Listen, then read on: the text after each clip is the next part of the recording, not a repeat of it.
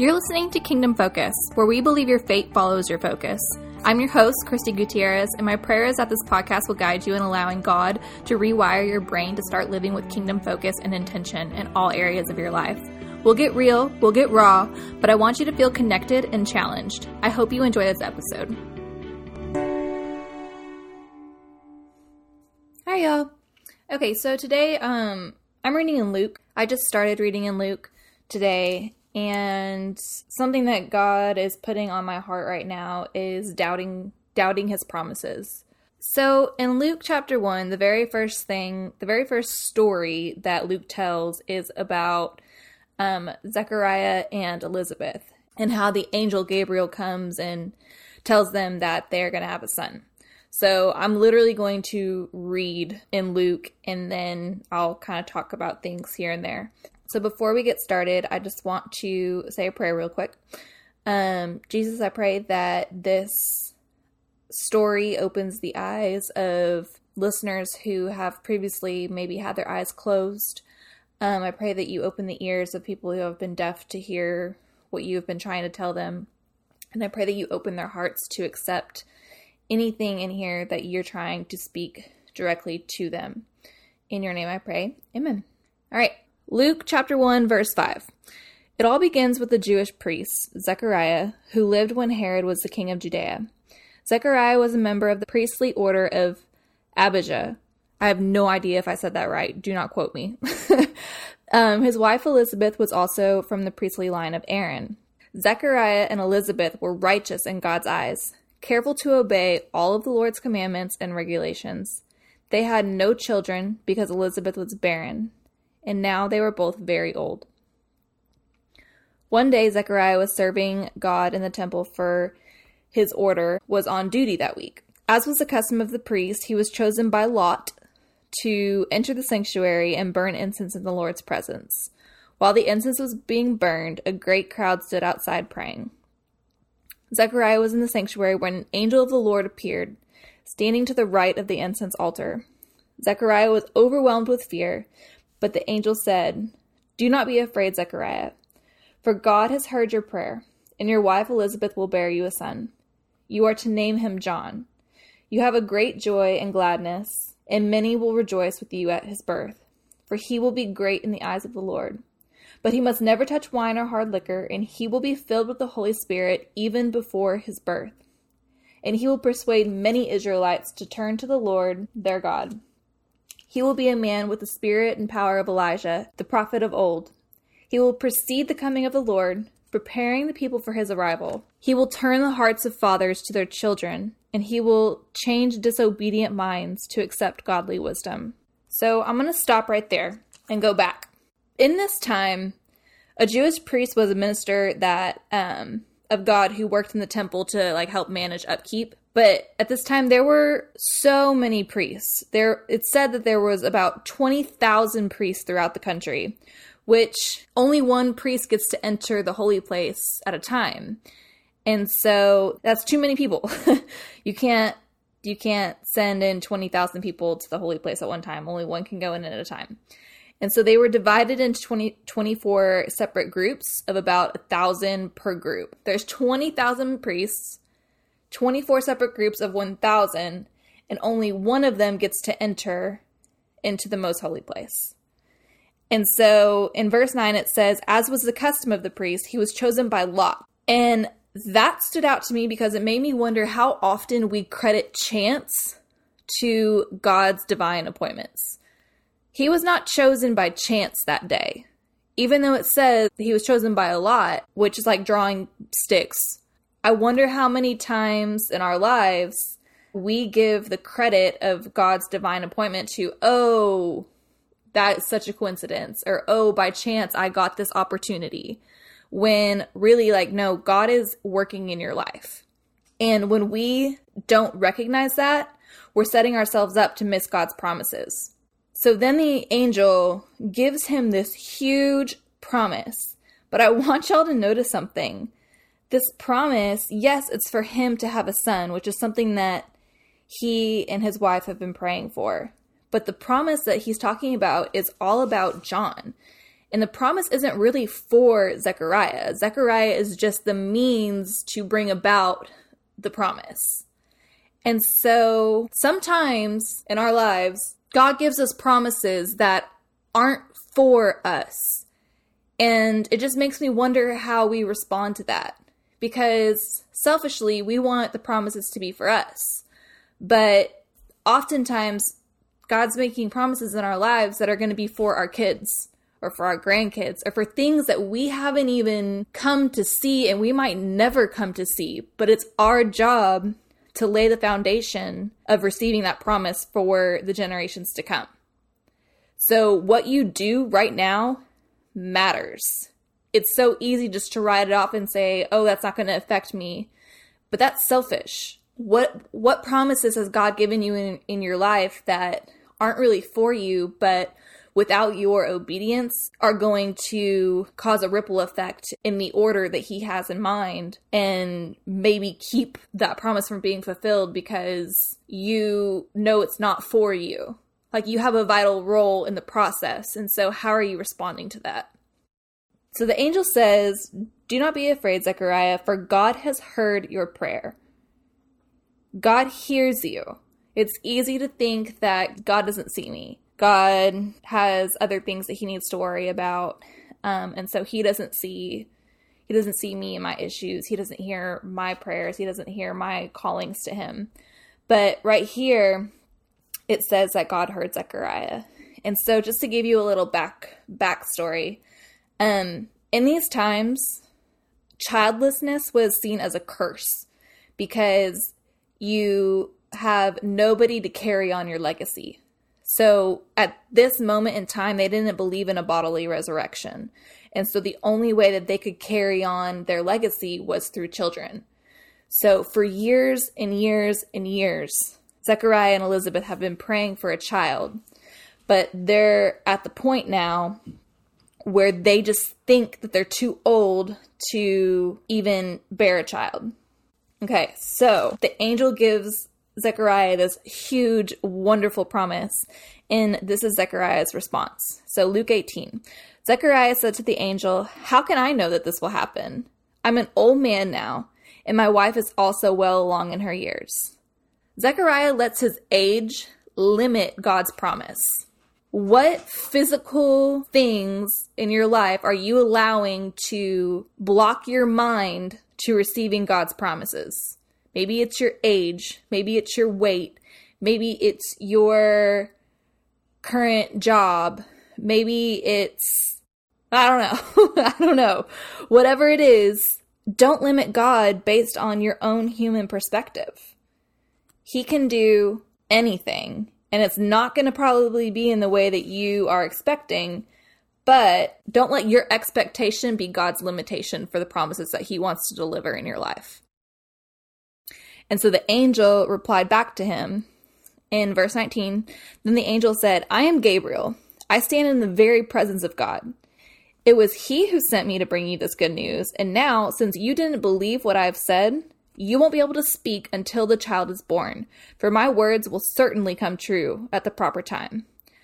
Zechariah's doubt caused him to be unable to speak until the promise came true.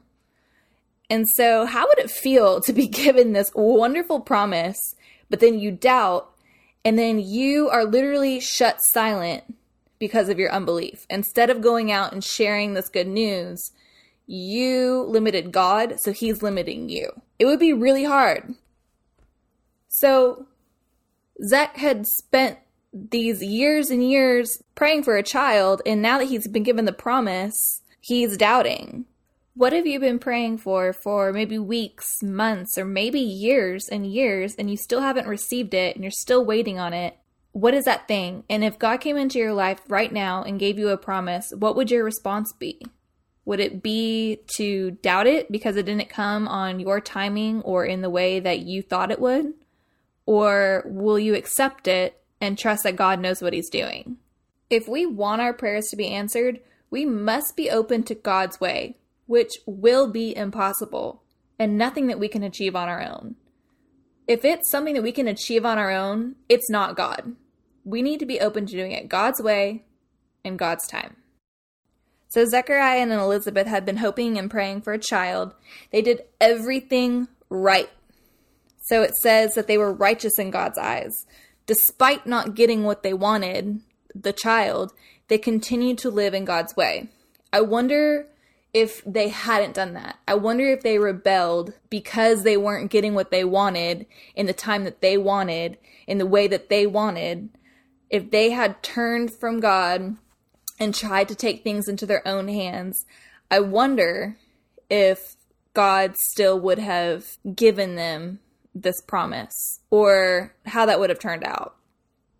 Okay, so the next thing that I want to point out, in verse 13, the angel says, "Your wife Elizabeth will bear you a son, and you are to name him John." Elizabeth and Zechariah didn't choose the name of their child. God chose the name of their child. And so John means God is gracious. And I love this because I think it has a two-part meaning. It would be really easy for God to take away the promise that he gave to Zechariah when he doubted, but he didn't. He silenced him, but he continued to move forward with the promise that he had given Zechariah. He didn't take that promise away and give it to anybody else. That's grace. We doubt God all the time, but God's grace steps in and continues to give us our promise despite our doubt. On top of that, the other meaning is that John was the pathway for Jesus.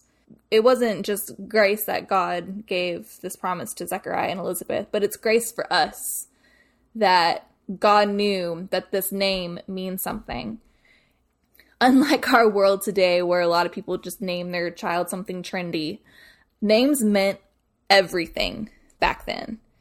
And so I'm going to jump forward to verse 57, where John is born. So at this time, it's been nearly 10 months, and Zechariah still cannot speak. It is even said that he has become deaf. So people are talking to him through gestures because God has silenced him. So verse 57. Now is the time for Elizabeth's baby to be born, and it was a boy. The word spread quickly to her neighbors and relatives that the Lord had been very kind to her, and everyone rejoiced with her. When the baby was 8 days old, all the relatives and friends came for the circumcision ceremony. They wanted to name him Zechariah after his father, but Elizabeth said no, his name is John. Here are all these people, friends and family, who mean a lot to Elizabeth and Zechariah. They're the people who they probably would go to get opinions on things, to try to gain wisdom from them when troubles came their way, or when they had a question. The opinions of these people mattered to them.